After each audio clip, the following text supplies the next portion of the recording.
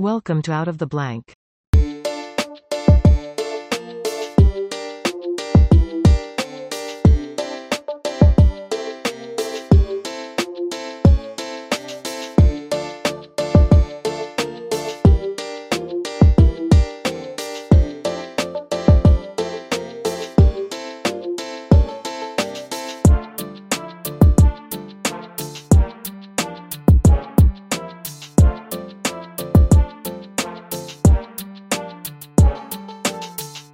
Welcome to another episode of Out of the Blank podcast. I'm here with Dr. Kaminski. It's a pleasure to have you on the show. Can you please introduce yourself to everyone out there listening? Sure, yeah. As Robbie said, Dr. Kaminski from the University of Delaware. This is my 20th year at the University of Delaware. I'm the director of the athletic training education program there. So basically, we educate students to become certified athletic trainers to go out and provide sports healthcare coverage for you name it, from middle school athletes all the way up to professional athletes, whether it's in a clinical site, it's in a high school setting, collegiate setting, our students are out there practicing. So that's my primary role at the University of Delaware. But I also wear another hat, and that's my scholarly hat. So I'm a researcher as well. And the two primary areas of focus in terms of my career have been early on focused on ankle and ankle injuries. I've co-founded the International Ankle Consortium back in 2004, and that has blossomed, and so that's one avenue. But probably the bigger avenue right now has been looking at repetitive head impacts, primarily in the sport of soccer. And I really, over the last 10 years, my focus has really been on youth athletes, youth soccer athletes, to see if there are any long-term effects of heading a soccer ball on brain health, basically. When it comes to head injury versus ankle injury, is it just the importance that people are more aware of head injuries because that's more of a significant spot, like it's where your brain is compared to ankles? Like I know a lot of people that get ankle injuries all the time from sports. I'm pretty sure if you ask anybody you probably know, they'll say something like, "Oh, it stopped me from going pro," and they usually use like an ankle or a knee issue or something like that. But when it comes to the ankle versus the head, is it just significant more focus in the direction of the head just because of the brain, or is there, I guess, maybe more things we can do with an ankle now to be able to repair it?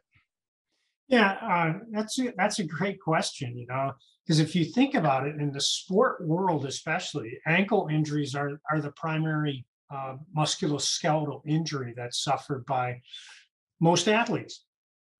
But it doesn't draw the attention that the concussion world has drawn, especially over the last 10 years. It's kind of interesting, in our sports medicine world, it seems like especially the American media will get on a topic and kind of follow that along. It becomes really, really hot. If you might recall 15 to 20 years ago, ACL injuries were really, really hot. They were looking at them in men and women, boys and girls, and a lot of attention, a lot of money was put forth. And then came this concussion issue, and that's really been in the forefront, probably over the last 10 years, especially. Really, really heavy focus on concussion injuries. And so, other body parts probably don't get as much attention and focus, but they're still out there. Well, concussion is like, I remember being in school and there were kids. I mean, even in high school sports, there are kids that are talking about they have a concussion or something like that. And it's like, well, you're playing a high school sport. I mean, how serious is it? And you realize there's actually a lot of damage that gets done. And for a lot of people, we see a game play and we see a player get taken off the field. And then what happens afterwards? Is he coming back in the game is the main question usually. But no one ever thinks about, like, is this person going to ever be able to play sports again? And that's where you see like ankle issues become a real problem, is that you could tear your Achilles, you could tear one of those crucial areas in your foot, a certain ligament, and then you're done. That's it. That's the rest of your career is over with. And a concussion is serious. It's your brain, obviously, but you can kind of heal from that in a sense. It doesn't take too long. I think we're getting better with recovery options as well too. But there's just, from just researching into sports, is that there's this area of like playing even when you're hurt. You know what I mean? Like there's this whole, like, I'm glad there's more of a focus, in my opinion, of just people paying attention to better recovery options and actually focus in this direction of trying to recover from sports. Cause usually it's like walk it off or, tough it out to the end of the game or something like that. And sometimes you can't. Sure. Yeah, no, well, we'll focus on concussions first. I think that what we know now is, well, it continues to evolve, but what we know now is really the importance of recognition first and foremost, because you're absolutely right. I think that probably there have been situations in the past where kids may have, just thought, oh, I got my bell rung, and they stayed in the competition. And now I think that certainly in my area of expertise as athletic trainers, the majority of these high school athletes, collegiate athletes have athletic trainers that can help in the recognition of concussions. And then we start the immediate process of treating them and ensuring a safe return to play. If teams and, for example, maybe youth sports may not have access to an athletic trainer, but at least coaches, I think, and parents are much more in tune to recognizing the importance of, if their son or daughter gets injured with a head injury, it's a serious thing, and they need to be treated as such.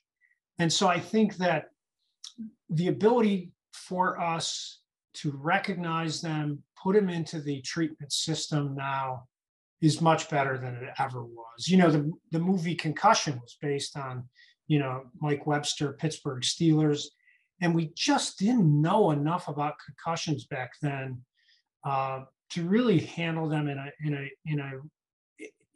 a manner worthy of appropriate medical care. We know so much more now, and it continues to evolve. There's a big meeting coming up in late October in Amsterdam called the Concussion and Sport Group meeting.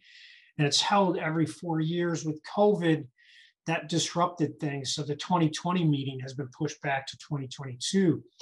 But that particular meeting drives policy for the entire world. And so I think all eyes are on Amsterdam to see what types of new recommendations in terms of concussion management will come out of that. In terms of other joint injuries, whether it's the knee, the ankle, the hip, the shoulder, again, our ability to recognize those and treat them and get them into the system is so much better too. But you're right. I mean, there are some serious knee injuries that can, sideline an athlete forever, bad ankle injuries. And then the other kind of downstream effect of those types of injuries is osteoarthritis. Osteoarthritis begins with a traumatic event. So whether it's a minor ankle sprain, it's a shoulder dislocation, and some people are going to develop osteoarthritis to a greater extent down the road, and other people are able to, it's old age. It's old Yeah. age. But that is a downstream effect of any major joint injury. So When we talk about concussions, where do you see the research being focused in? Like, do you think it's particular in diagnosing it or being able to be aware of it, I guess, sooner? Like if you see some, like what is a symptom of someone going through a concussion? Is it just hazy memory, not being able to focus clearly? I mean, I've seen people puke before and they've been diagnosed with a concussion. And I think it's easy for a parent to diagnose it in their own kid, but it's also hard if you're standing in the bleachers and trying to be aware of it while the kid's on the field. And then do you think it's maybe more of the area of being able to treat a concussion that seems like the main focus is? Because being yeah, able to predict them is difficult. it's all encompassing. A good friend of mine who's actually the chancellor at the University of North Carolina now, Dr. Kevin Guskowitz, world-renowned expert in sport-related concussion. One of the things that he's always talked about is he likens the whole process to puzzle pieces. There are a lot of puzzle pieces in the management of concussion. And whether it's that initial recognition of an athlete who is slow to get up on the field. That's a classic sign that they've probably been concussed. The way they walk, if they walk and they're kind of stumbling, that's another key or classic sign of concussion. Obviously, that athlete needs to be taken off the field, off the court, and then evaluated. And then we have a very good rubric right now. It's called the SCAT-5, the the Sport Concussion Assessment Tool, and likely in Amsterdam it will become the sixth version of the SCAT. So SCAT-5 and probably evolve into SCAT-6. But basically, it's a tool that we can use on the sideline to carry out a brief assessment of whether or not the athlete's concussed. And if they show any signs or symptoms, they are immediately pulled from competition, not to return that day. And then subsequent follow-ups determine the length of time they're going to be out.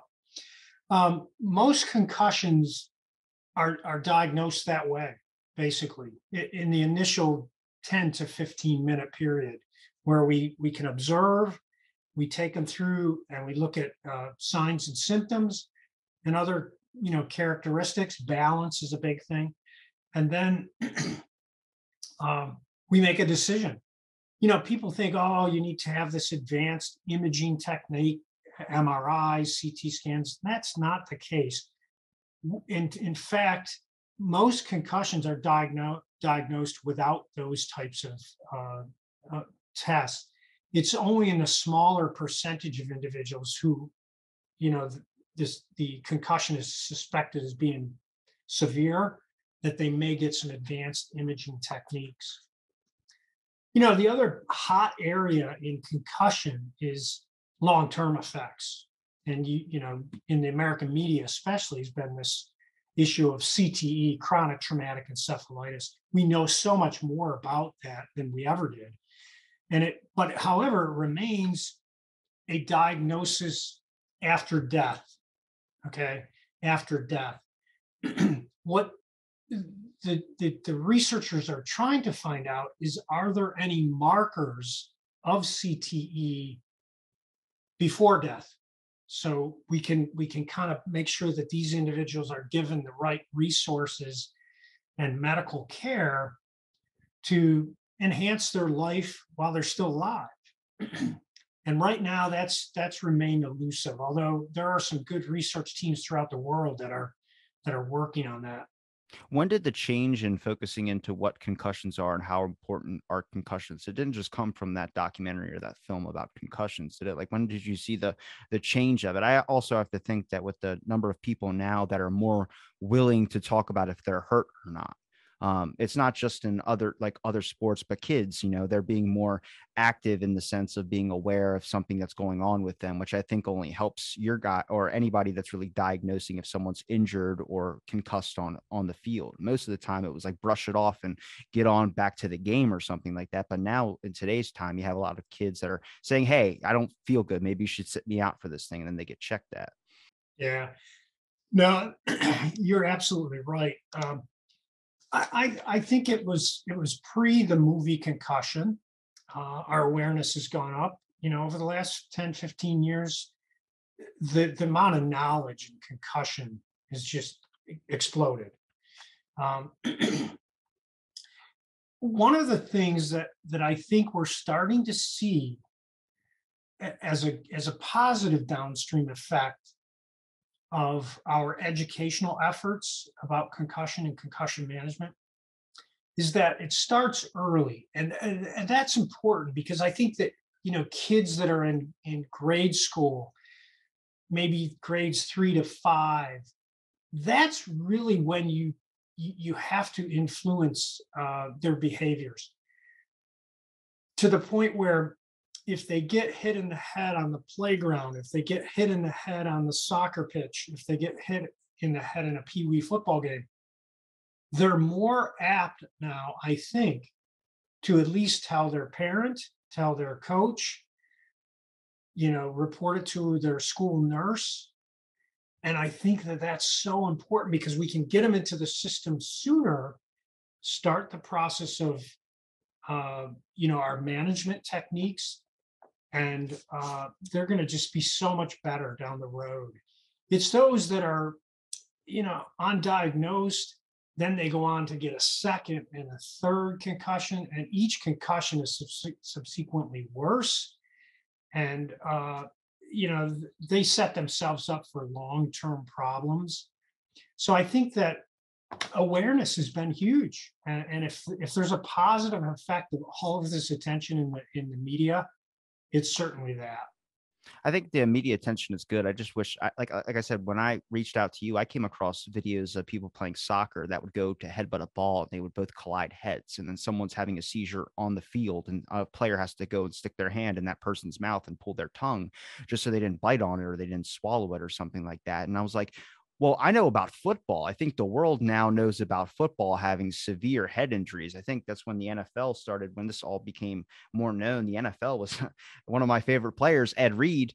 His main tactic was running headfirst into people. And then they started giving you giant penalties for that because of how dangerous that was. We can't play that sport like that anymore because now we're understanding the ramifications. So we got to minimize risk. But then you see soccer. I mean, accidental headers, two people going for a ball. I mean, you get tunnel vision sometimes. You totally forget about that. But I mean, would that require more safety, like a helmet to wear in soccer? I'm not trying to be that guy, but at the same time, it's like this is an important thing. And I also bring in the aspect of like when you do wear safety gear, for instance, rugby versus football with the helmets. I mean, were people more apt to use their head with no protection to it compared to now they have a helmet on? I mean, that was always Ed Reed's excuse was he has this giant helmet on, he can run head first into people. And it's like, you're trying to find ways to safety measure it, but also like, I mean, bring the example of with kids, Pee Wee football.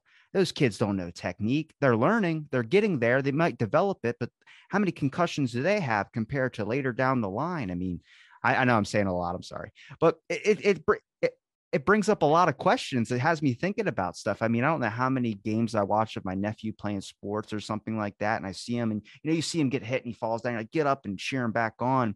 But there's a lot of times like I see a kid get hit and they're small kids, maybe 6 or 7 years old. They're just playing, having a football game, a little fun. It's not something serious like how NFL is or something, but you see him get hit and it looks like it visibly takes the wind out of him sometimes. And I'm like, all right, that's a hit. Like have him off to the side, he doesn't need to tough it up because his parents are watching. And I think, there's so much really questions I have.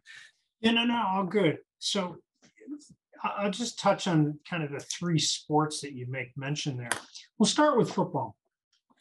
Again, I think there's a trickle down effect of all of this. And you're absolutely right. NFL has pumped a ton of money into awareness, concussion awareness, equipment, etc.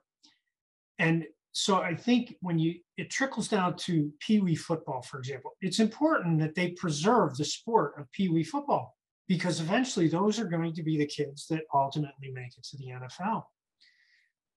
A couple things at play here. Number one, Heads Up Football. It's a program that is infiltrated Pee Wee football, and it's teaching good tackling technique to young kids. And without question, over the last 10 years, you've seen that trickle up to the collegiate level and professional football. You no longer do you see these athletes tackling in football with their heads because they know the importance of keeping their head up and using good tackling technique. So I think number one, that's important. Number two is the protective equipment, so much better. Nowadays, at most collegiate and certainly at the professional level, they actually during practice, they wear this protective pad over their helmet called the Guardian. That's one manufacturer. There's probably other manufacturers, but it's an extra padded material that's on the helmet. And that helps to lessen all of those contact hits that would come in practice. Otherwise, they'd be out there helmet. And I think that's huge. That's going to be a really nice advantage moving forward because Lord knows if you watch last night's football game kick off the NFL season, there were a lot of helmet to helmet hits that are unintentional. Linemen just, it happens during the course of tackling, it happens. No malicious intent, but it happens. So there's been some equipment, issues in the sport of football that's made it much safer. And so I'm optimistic of football moving into the future. Are concussions still going to occur? They are. You mentioned the sport of rugby. What's interesting about rugby athletes is that they learn early on how to tackle properly. And that does not involve their head. And it's interesting that some of those tackling techniques have been used now in the sport of American football to teach kids and high school players how to better tackle, because the sport of rugby, is it dangerous for head injuries? It absolutely is. However, these athletes know how to tackle. Lastly, sport of soccer. You talk about those head-to-head collisions. A lot of times, concussions in the sport of soccer are during aerial collisions, aerial challenges, if you will. So the ball is there and they're going up to head the ball. And instead of heading the ball, they collide both heads to head to shoulder, head to elbow. And that's where concussions occur. So one of the things that I've done specifically in my work with the Soccer Coaches Association is it's called United Soccer Coaches. And we've worked with them to create a program called Get Ahead Safely in Soccer. Get Ahead Safely in Soccer. And so this came out 2015, 2016, shortly after US Soccer put forth a rule that kids age 10 and under could not head the ball. Ages 11 to 13, they could begin to head the ball in practice and in games. But there was very little guidance. So we created this half-hour educational program for the United Soccer Coaches that's free of charge, but it would teach coaches how to teach these kids to head a soccer ball properly. And one of the things that we teach is to use your body to create space. So you kind of think of a big radius or circle around your body, but when you go up for a header, you need to protect that space to keep that defender from getting in there. And so FIFA is a very strong organization. I doubt you will ever see helmets being worn in the sport of soccer. But I do think that if you teach proper technique, you keep good neck strength, the act of heading the soccer ball can be made safe, Do you think a lot of this just boils down to proper education, not only for the workers or the people that are observing the athletes play, but also I think making athletes conscious of when they are hurt? I think there's a lot of horror stories. I was told horror stories as a kid about sport athletes, and even the Steelers player after he died. I know you have to check your brain, and his brain was like that of like a 70-year-old man. Like you hear a horror story like that, and people start thinking a lot more. But I guess your biggest complication would be the aspect of there are certain age groups or certain things you could pinpoint in different sports where there's that primal aspect. And that is kids that are going through these hormones or testosterone, whatever you want to say, and they want to get their anger out, and they might have a hard day at school or they might have a hard day at home. And this is the place where they can go. Like I remember doing MMA, and in the beginning, I was keeping up with some of the pro people. And the only reason was because I wasn't tactic, strategy, moving around. I was just giving everything, all my anger out in this specific thing. And that's what makes it difficult for them, because then you're unpredictable. And then they have to not really try and attack you as much, but defend everything that you're throwing at them. And it's good at first, but then you learn actually how to do it. And you realize that's a terrible way to, you lose your cool. And that's a lot of what sports is. I think there's a popular video of a guy that got slammed, and he told him, I'm going to get you every day or something like that. And the dude took his helmet off, and he went to go, push him. And he collided heads with the guy who had the helmet on. His head starts bleeding. I mean, there's just, even in adults, it's there, but it's just this primal anger aspect. I mean, the whole point is to, a lot of people, for them, is to lay somebody out. It's not really to, play the sport in a sense. Yeah, no doubt. Behavioral change is important. Um, and I do think that student athletes have a vested interest in this process as well.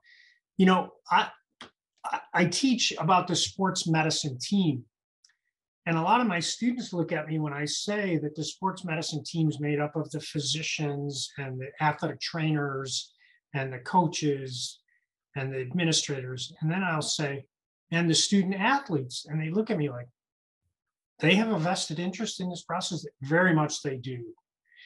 And again, I think that the educational awareness about concussion, use of your head, um, over time, I think has trickled down. I think that kids nowadays are thinking twice. Collegians, I see this especially with collegians, you know, years past, that defensive back, when they saw that wide receiver come across the middle, catch the ball, they were just coming in like a heat seeking missile.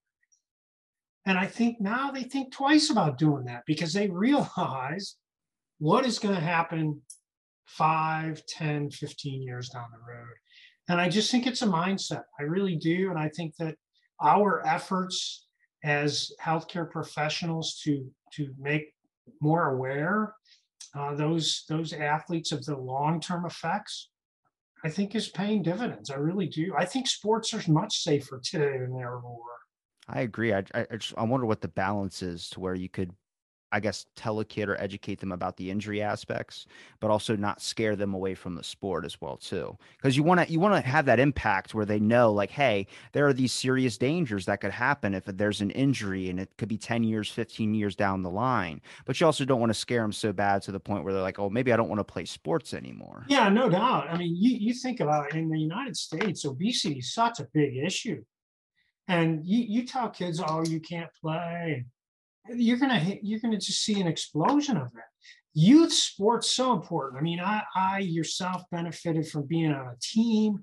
There's so many positive aspects of that. That absolutely, and I just think that we make the game safer.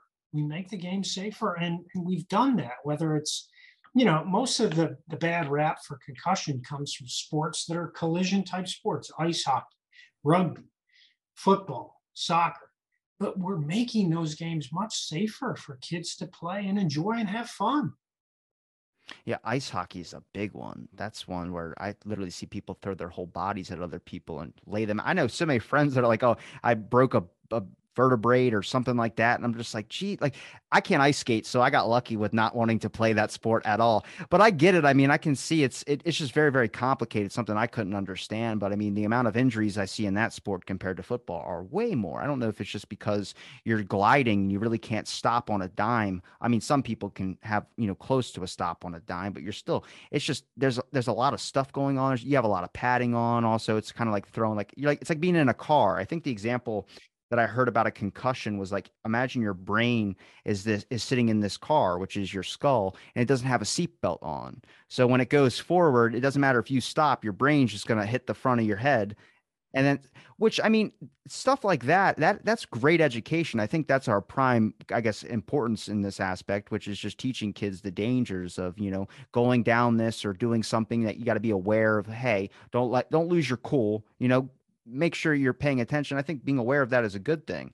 But also, like, I mean, when it comes to the sports safety as well, too, there's all, I guess, a good amount of people I would say that want sports safety, but there's also people that feel like it interferes with the game, which to me is like a dumb argument because I consider safety a little bit more important. Just because you see like I said, the horror stories of things. I mean, you shouldn't be in high school throwing up because you have a concussion. If someone's warning you when you're a kid, telling you don't go to bed or don't close your eyes because you're dealing with a concussion, that's stuff that lasts trauma in so many aspects. Yeah, yeah. No, again, awareness is hugely important, and you talk about sport ice hockey. Like other sports, the rule changes have just been immense over the last 10 years. You think about checking and no from behind checking, limited checking when the kids are younger. That's all hugely important, not only for head injuries, but neck injuries as well. And yeah, sport of ice hockey, there's a risk. You take a risk, that risk of getting injured. But again, I think the positive benefits that you get from playing sports, whether it's ice hockey, football, other sports, just so much, in my eyes, outweigh any risks that you take about getting injured. Because I just think that those are lifelong lessons moving forward. When it comes to the long-term effects of concussions, like whether it's diagnosed, I mean, how does one go undiagnosed? Like, is it, I feel like eventually it has to be diagnosed at some point, or can you just heal? Yeah, again, the downstream effects are, the potential for dementia, perhaps CTE. Again, it's a postmortem diagnosis. Uh, those are concerning. I think that,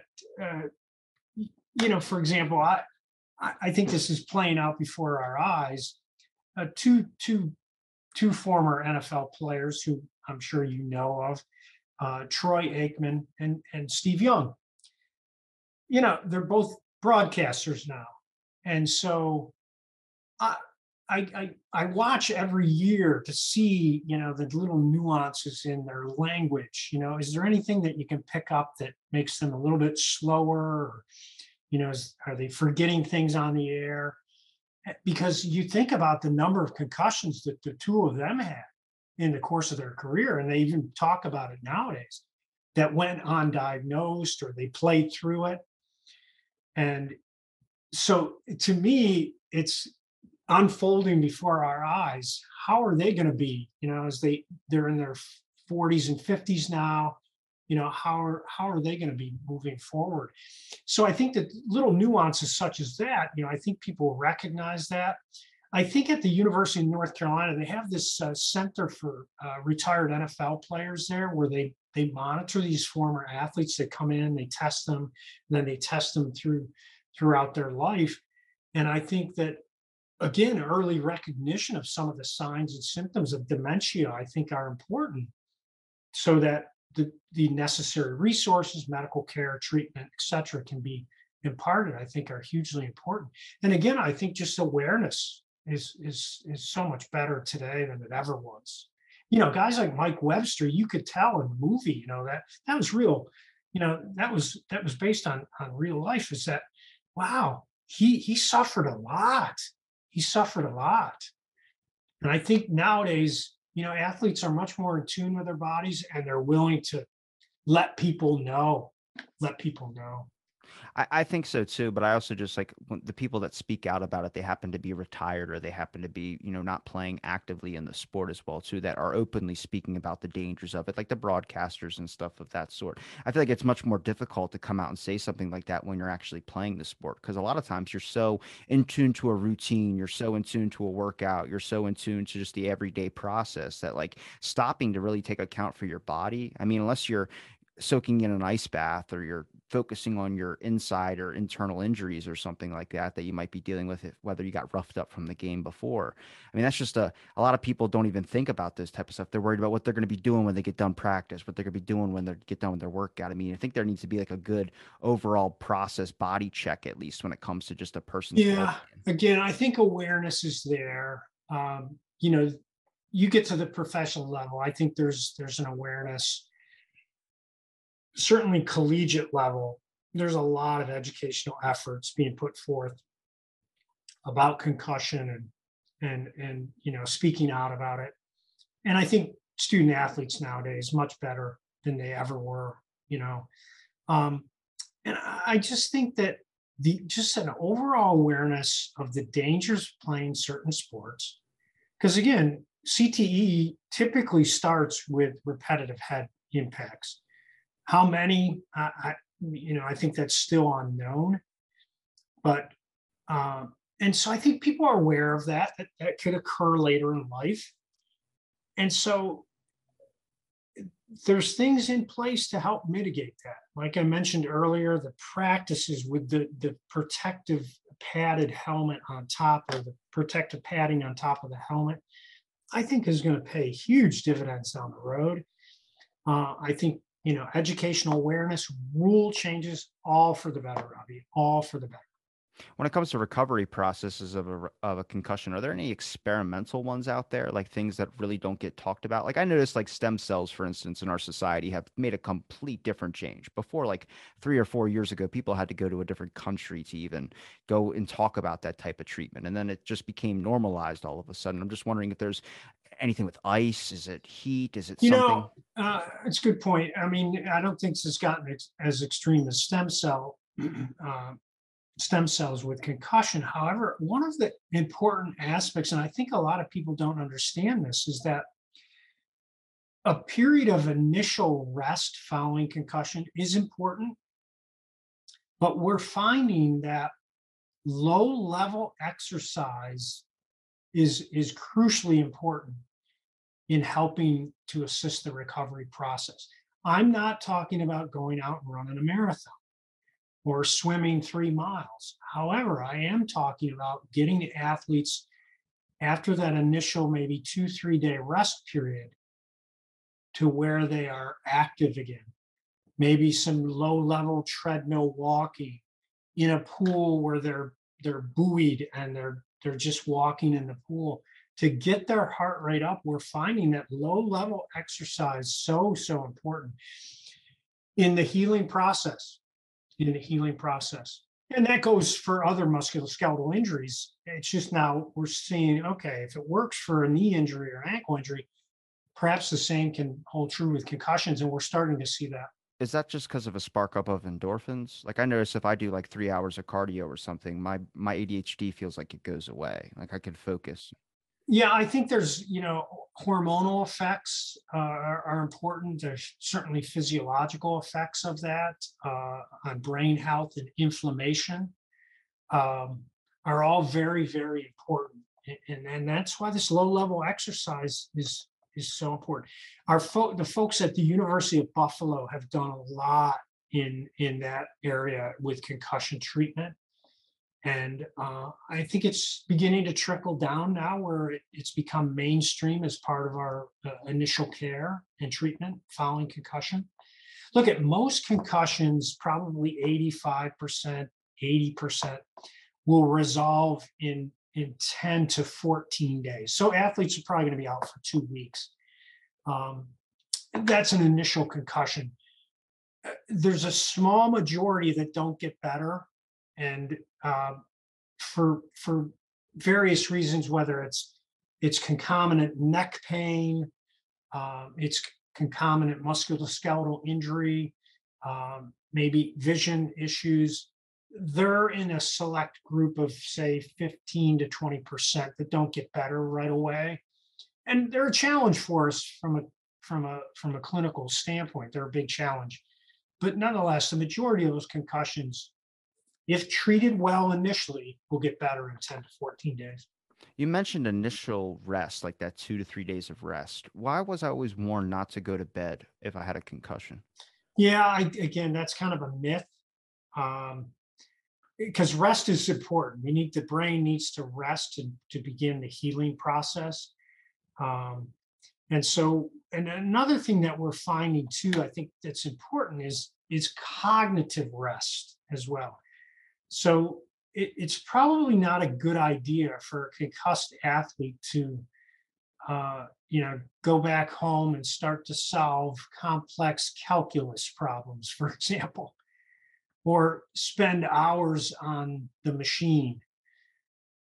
Cognitive rest is important initially because, again, the brain is undergoing this inflammatory process to help it heal itself. And so we need some of that rest early on, and then it's a gradual process where we athlete meets certain benchmarks, and we then get them into the into the rehabilitation program, which involves this low level exercise. Well, besides some of the major serious ones, like when it comes to cognition, like if we're talking about dementia, we're talking about CTE.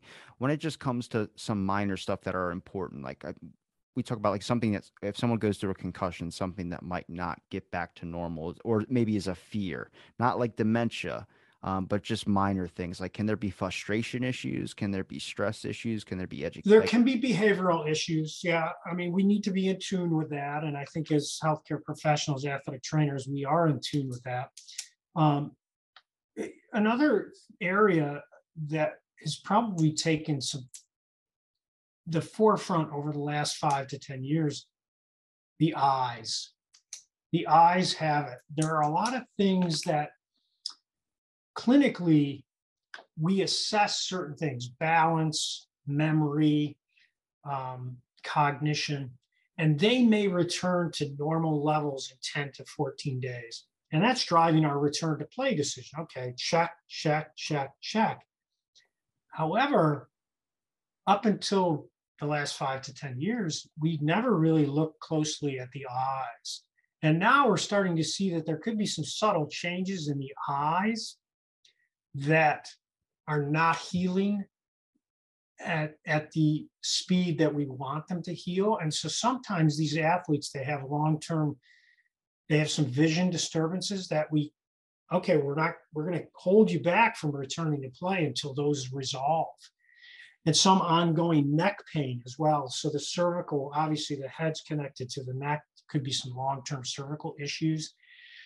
Some athletes have long-term balance issues that we've got to resolve before they can go back. So those are some of the telltale signs that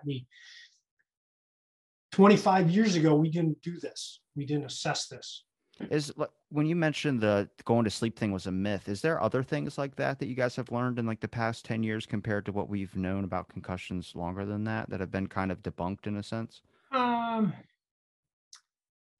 the other thing I'll just mention with concussion, and I think Dr. Bill Meehan from up in Boston say this, that most concussions are not an emergent issue, meaning, a lot of people freak out. Yeah. Oh, it's a concussion, they freak out. In most cases, they are not an emergent situation, emergency, in other words. And I think that's important. They are serious, but if gotten into the medical system appropriately and with the appropriate care and triage, most people will get better. Most people will get better, and their brain's very resilient, Yeah. very resilient. Yeah, that was always a giant fear. As soon as someone said that they had a concussion or something, they were immediately like the first person to be treated, or Yeah, some yeah, type of yeah. emergency scenario. Oh! Yeah, they're not going to be around tomorrow or something like that. It brought up a fear. I think that's especially a giant fear because you hear it so much. Especially when I was in high school, I don't know how many players I would hear, or just friends of mine, students that I was with in class or something, that would talk about having a concussion, and that just hearing that, you start wondering. I mean, that's your brain, and for a lot of people are more conscious about head injuries and stuff of that sort. Just kids my own age, younger generations now are more probably focused on keeping their head a little bit safer, just because we know so much more now. But when it comes to the ankle aspect, I mean, when did that? I mean, have we always been weary of, I guess, ankle injuries and how those can kind of happen? I mean, I don't really see significant, you know, tears every day or something like that, but we know about them, and they're kind of like, I think one kid in my school tore his heel. I don't remember the specific term for it, but I mean, he couldn't walk. He still walks with like a limp. Like and this was like in middle school, he was playing football and someone, I guess, landed on top of him and he twisted a certain way and it ripped. And he had to go get surgery. He was out for, I think, the rest of the school year after that. And he hasn't been able to walk. And we're in our 20s now. And he hasn't been able to walk the same. So, I mean, have we gotten better at treating those? Do we understand those better? Are those a bigger issue that we need to worry about? Yeah, no, cool. Good segue, kind of changing over to I got the head and the lower leg ankle covered, right? From head to toe, anything in between. Don't ask me any questions. No, I'm just kidding. I was going to ask you some more. Hang on. One of the issues that we've kind of dealt with over the last 20 or so years in the ankle world has been this issue of chronic ankle instability. And it used to be that the old adage was just an ankle sprain, it'll get better, heal on its own, you'll be fine. But what we're seeing is there's a pretty large percentage, maybe somewhere probably 40%, maybe 30 to 40%, could be higher in some individuals, that we start to see long-term effects. So it's like that if you're playing without an anterior cruciate ligament in your knee, you have this trick knee, so to speak. It's very unstable. Same thing happens in the ankle. You do damage to these ligamentous structures, and it disrupts the normal mechanics of the ankle joint itself, leading to this long-term instability. And that's a huge problem. People talk about, I just stepped off a curb and my ankle went. I'm walking on uneven terrain, my ankle goes out. That's classic ankle instability. So this fear of giving way. And our organization, especially the International Ankle Consortium, has really done a lot to advance the knowledge of ankle instability throughout the world because, as I mentioned at the outset of our talk today, ankle sprains remain the number one injury, musculoskeletal injury in athletes. And so you take that, and then if you went to any emergency department, probably the number one musculoskeletal injury that comes in on a daily basis are ankle injuries. You've got a large population of individuals who have the potential for developing long-term problems. And so I think that, our focus, our attention on that, the importance of early care, early medical care. So just not saying, I can walk this off, I'll be better, I think is a good message to send to people with ankle injuries. Well, I would say the brain would probably be everyone's most important just because it's your head, but the one that gets the most used would be your feet and your legs. And even that, I mean, I have terrible wrists. My wrists, they crack like crazy when whatever. And I have to wear braces when I bench press because if my wrists go back to a certain point, they just feel like they're going to snap. I mean, you don't worry about this stuff when you're a kid, you think you're indestructible, but then I'm in my 20s, right? I'm only 24. And then I'm seeing people like I saw a person in the emergency room that was literally on one of those like little scooter things. They were a little bit older than me. They could not have been over 30. They're a little bit under 30, but they had like a cooler and everything. Like they had been used to not being able to use one of their legs for a very long time. And, they just seemed like they were in a terrible position. Like they did not seem mentally well. They were kind of rude to the person at the desk. And you realize this person is going in to get whatever looked at in their leg. They probably have had this issue for a very long time. They probably can't use it normal, probably maybe something from sports. I don't know. But it's a real fear. I mean, I work at a gym. I see the number of people that come in their 40s and their 50s or in their late 30s and they talk about I have this injury or my shoulder doesn't work so well, and you just start being more conscious about your body, about what you're doing to it, and you don't realize like the small things. I have friends that will roll an ankle just walking on the lawn. I've never rolled an ankle. I don't know how that happens, but for some people that's how their bodies just Absolutely. it's crazy. Yeah, it's real. And again, one of the things that we've really pushed in the International Ankle Consortium, we have several position statements that have been published through the years, is the early awareness and seeking appropriate medical care is so important. Again, the old adage, "Oh, just walk it off, you'll be better." It's going to lead to long-term issues. And in some cases, as you mentioned in your little discussion there about the person you saw in the ER, is that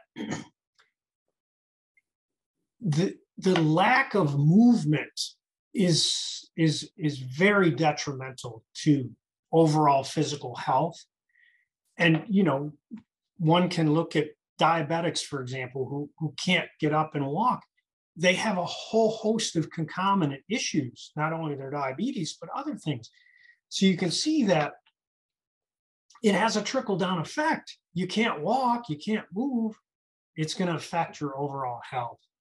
In fact, one of my former students and now colleague, Dr. Tricia Hubbard Turner, who's at the University of North Carolina at Charlotte, she wrote an editorial for my journal a few years ago that the headline read, "Ankle sprains can lead to cancer." I mean, Twitter was lit up. It's like, what do you mean, But the point she's trying to make is that, the lack of movement due to an ankle injury can lead to long-term instability and issues with just ambulation and gait that, it potentially could lead to serious things like cancer because you're just not moving. You're not active. I mean, what can we do as just I would say in society's way to make sure people can become more active? Like I work at a gym. I tell people you don't have to work out. Like don't feel pressured to work out. I've done it every day for 10 years. When COVID was shut down, I was had a key to my facility and I would just go there and work out. For me, it's so ingrained in my routine. It's like checking a phone in the morning. But I tell people it's that first 2 weeks is the most difficult. But you see a lot of people that come in, they sign up and they give up after a couple of days. Now that's pressure from other people that are in the facility as well too. But there's just, I mean, a lot of people feel like they have to get a gym membership because they don't like the way that they look, and a lot of that's pressure from the outside world or other things around in their town or city, friends, whatever you want to say. Taking bikini photos. I live in a beach town. I live in Ocean City. Right, So right, sure. that's a common thing. People post up a beach pic and they go, "Oh, I should get in the gym" or something like that. And I don't think that's healthy to do it like that. I think you have to want to that you have to want to work out. You have to want to get into that groove. And that is a difficult thing to do, but when you get into it, you get addicted to it. And I think it's just because like a lot of our society, especially with lockdowns, especially with a lot of work from home stuff now, it is very sedentary. It is sitting down, it is doing nothing. And for me, like I have ADHD, that's impossible. I can't just sit down. Like even sleeping is difficult. 30 minutes, I'm up and moving again.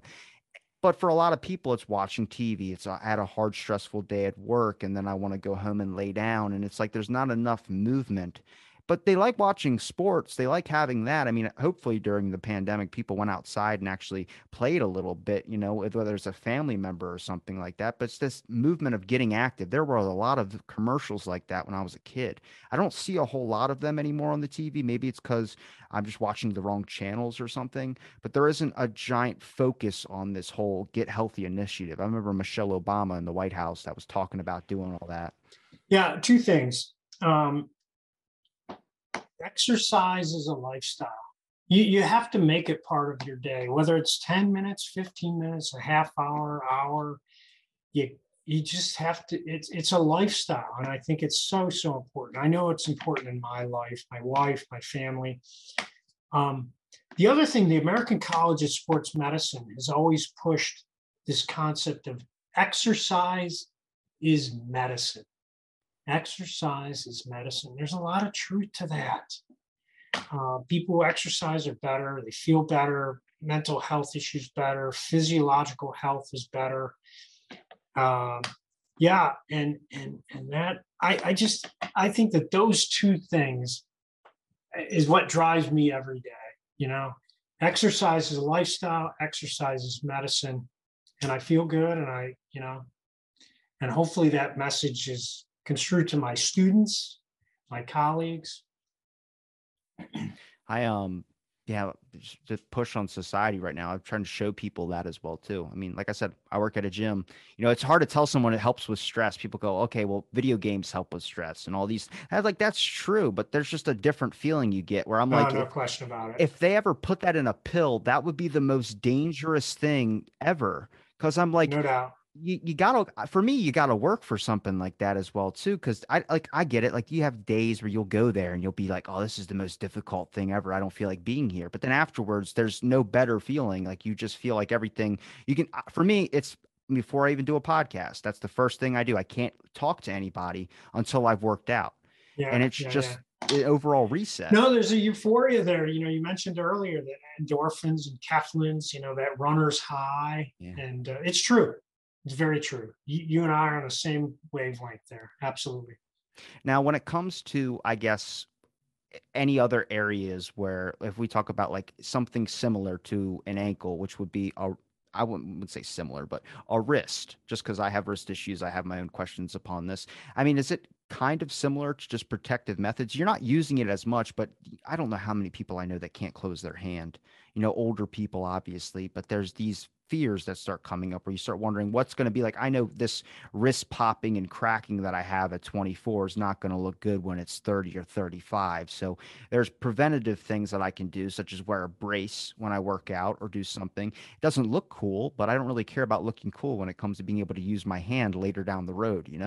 So I'm wondering if there's like at least similar aspects that we can use from an ankle, that we can use from other science that we have in research into these areas when it comes to joints and tissues, that we can focus on, like just preventative method. Like if you give a couple tips for someone out there listening that might have an ankle issue or a wrist issue or a shoulder issue. Yeah, prevention's good. I think, anytime we can, I often ask my students, I say, what's the most important aspect of our job? Is it injury prevention?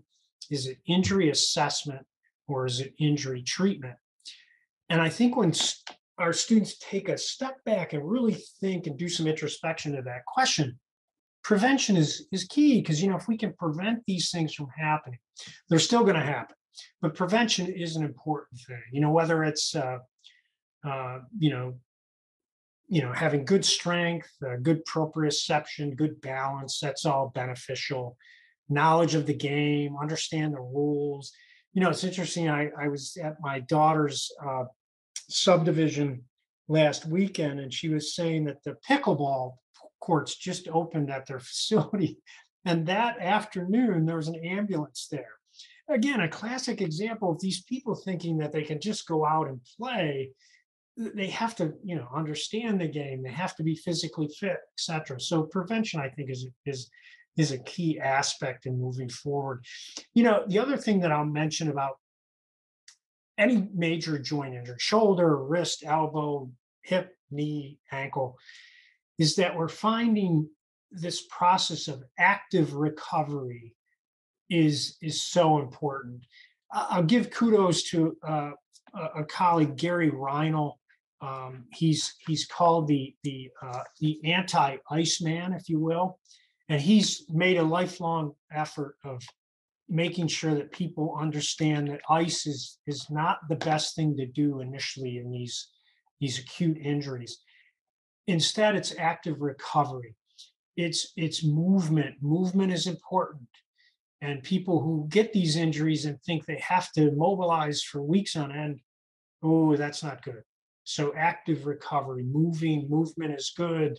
Assisting the lymphatic system and getting the byproducts or the waste products of an injury back to the heart and recirculated, so important. And so that would be my message there in terms of musculoskeletal injuries. Active recovery, movement is important early on. Ice maybe to manage pain, but that's about it. Keep it moving is important. When it comes to just the area of research with younger generations, are you seeing a lot more kids be interested in down this career path, at least getting interested into injury recovery, working in sports or just medicine in general Yeah, when I it think comes to physical so. therapy? I think, in our culture, sports such a huge area. And so, any time for, if a career can go into that pathway, I think is good.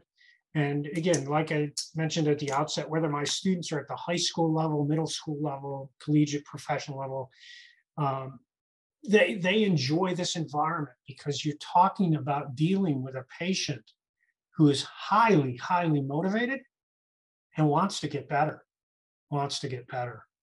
So that's important. That's important. Well, Thomas, I really appreciate you for doing my show. Is there a place where people can find your links? Yeah, they can go to the University of Delaware website. So www.udel, that's udel.edu, and then type in athletic training, type in Kaminski, and they can find me. And I'd be happy to answer any questions that they might have. Awesome. Well, I'll make sure I link your links in the description. I appreciate you for doing the podcast. And thanks everybody for listening to this episode of Out of the Blind.